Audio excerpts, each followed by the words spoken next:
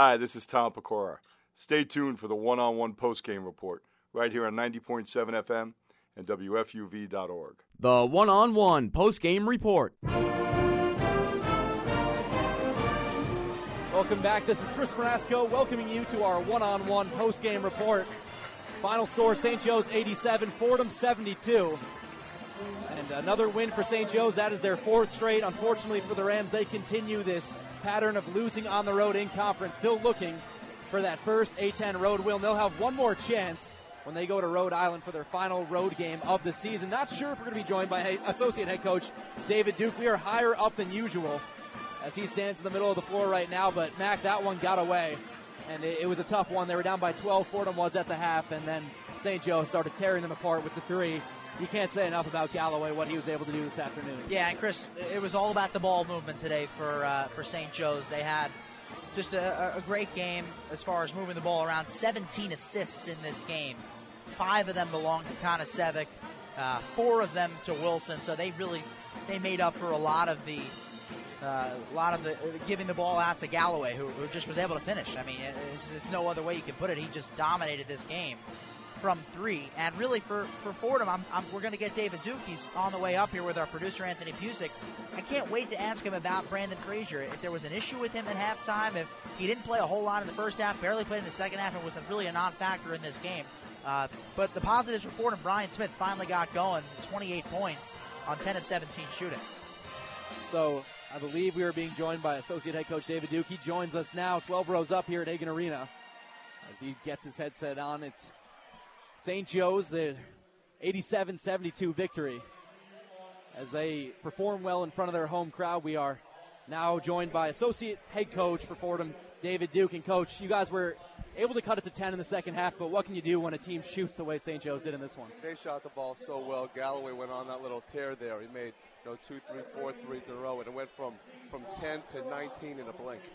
What happened with Brandon there? He missed a defensive assignment in the first half. Coach sat him for a while. Didn't really seem himself today. And you know what? He had missed a couple of defensive assignments. We were going over those ball screens, and when he went under that second and then that third one, that was when Coach made that move. And a tough loss, but is it good to see Brian Smith shoot the way he did today? I think he really needed a game like this. That was a real bright spot for us, absolutely. Brian works so hard every day. To see him finally have that breakout game, 6 for 11 from 3 with those 28 points, that's Brian. Brian is very, very capable to help us a lot offensively, and it was nice to see that tonight. How frustrating is it, Coach, when you have games like this where, it's really been the way it's been for the past few games where one guy is stepping up, not a whole lot of supporting cast? Yeah, that has been the trend. The other guys do have to pick it up offensively to help out. Brian with the 28, John with the 12, and then Brandon and Mandel, they have to give us their A and B games as well.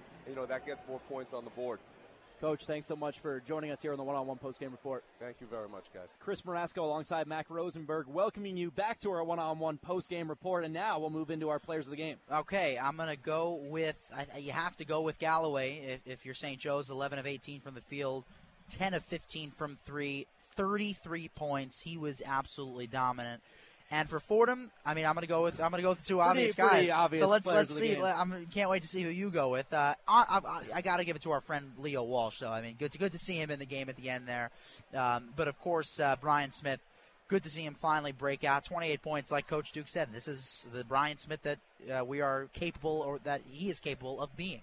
And, players of the game in a game like this, you got to choose Brian Smith and Galloway. Yeah. They were unbelievable. And there was nobody close Some to of the other two. efforts, Konasevic had 10 points. He was 4 of 4 from the field. We keep talking about it. 7 rebounds, 5 assists. And he was able to do it all like he does every game. It's why he leads so many categories the way he does, offensively and defensively. And some of the other performances, Fordham doesn't have a whole lot who stand out. Ryan Canty did play well. He didn't score the ball that well. He had 5 points. He was 2 of 6 from the field, but his hustle, his steals, his physicality down low was very impressive, and he's a guy who has looked good in these last couple of games, and he's a guy we talk about maybe getting more playing time in the future. Yeah, absolutely. And, for Fordham today, it's disappointing, Chris. I think the main problem with this team is that there are a few overarching problems, but really the main problem right now is getting everybody collectively, your main performers, Brandon Frazier, John Sevier, Brian Smith, and Mandel Thomas. I think those are really the 4 that, if you had to pick, need to produce consistently in games together, and they just haven't had that. And when you don't have at least 3 of the 4, I would say, producing game in, game out together on a consistent basis, it's going to be very hard to win games. It doesn't matter where they are, home or on the road. I really think that when you look at the 5 starters for Fordham and then the first couple guys off the bench, it's clear there wasn't enough production in this game. And when you're going up against these teams, when you're playing in this conference, you're going to need all those pieces to work for you, or else you're not going to have a chance. And that was the case here today. That's been the case for a lot of these road games this season. Putting it all together at once, they simply didn't have it. Enough of those pieces were not able to contribute in this game, which is why they lost. And we keep talking about the A-10. There's been people who say, Fordham was in a conference like the Patriot League, they'd be great. And it's true, they would be great, but they don't want to be in the Patriot League. They want to be in one of the best conferences, and right now they don't have enough pieces as they are rebuilding. Hopefully in the next few years or next couple years maybe, they'll have those pieces to really compete at this high level. And still, though, season to play. They have the Barclays Center. They're playing in the A-10 tournament.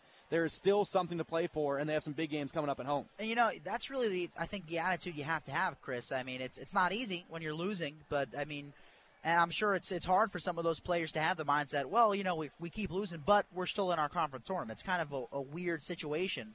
And, right now, at least, it's looking like Fordham would be in that bottom 2, the 12th and 13th seeds to play on in the play-in game on the Wednesday of A-10 tournament week. So, whoever Fordham is playing, whatever seed they are, they know that they're going to get a tough fight. Because even if they have to play a George Mason or a URI in a play-in game or even a Duquesne, they lost to Duquesne. They barely beat URI and they barely beat George Mason. Those are two teams that came into the Rose Hill Gym and played pretty well, not well enough to win. And, now obviously you put it on a much bigger stage at the Barclays Center. So if you're tuning in a little bit late, or very late in this case, we have you for another couple minutes. St. Joe's wins over Fordham 87-72, and Fordham did make a run. They had it at 12 at the half. They went into the second half where they cut it to a 10-point lead. It just seems like every time they go on a little bit of a run, there's always something. In the case today, it was Galloway shooting the ball. Every time Fordham had a little glimpse of hope, he really just stuck the knife in a little bit further with those threes. Yeah, he definitely did. And I would also argue that when you just have one guy, when it's Ryan Smith is really the only guy, you couple that with the fact that Galloway was on fire. I mean, those two really did nothing to help Fordham today. And we said it, our players of the game, 2 obvious ones. Brian Smith, 10 of 17. He had 28 points, a career high, a great day. This is the best game he's had in his career at Fordham. I think it's safe to say while he has had good contributions in some of Fordham's big wins, especially in those games against Harvard and Georgia Tech, he was able to really dominate today offensively. Unfortunately, nobody else on the team was really able to do so as Fordham loses 87-72. The executive producer of Fordham basketball is Bob Ahrens. Producer of today's game has been Kelly Coltis. Field engineer producer is Anthony Pusick. And our studio engineer is Tara Slajeski. A special thanks to Fordham Sports Information Director Joe DeBerry and his staff for all of their assistance. Our next basketball broadcast will be coming this Thursday, February 27th, when the Rams host VCU at the Rose Hill Gym. Tip-off is scheduled for 7 p.m., and the one-on-one pregame report will air at 6:55 on both 90.7 FM and WFUVSports.org. Our next women's broadcast will be tonight when the Rams take on Duquesne in Pittsburgh at 7 o'clock. The one-on-one pregame report begins at 6:55 only on WFUVSports.org. You can tune in with Kenny Ducey and Mike Watts. Until those times, for my partner Mac Rosenberg and Patrick Burns with the updates, this is Chris Marasco. Have a good evening, everybody. Please stay tuned for Mixed Bag with Dom McGee. Fordham Rams basketball is a production of WFUV Sports.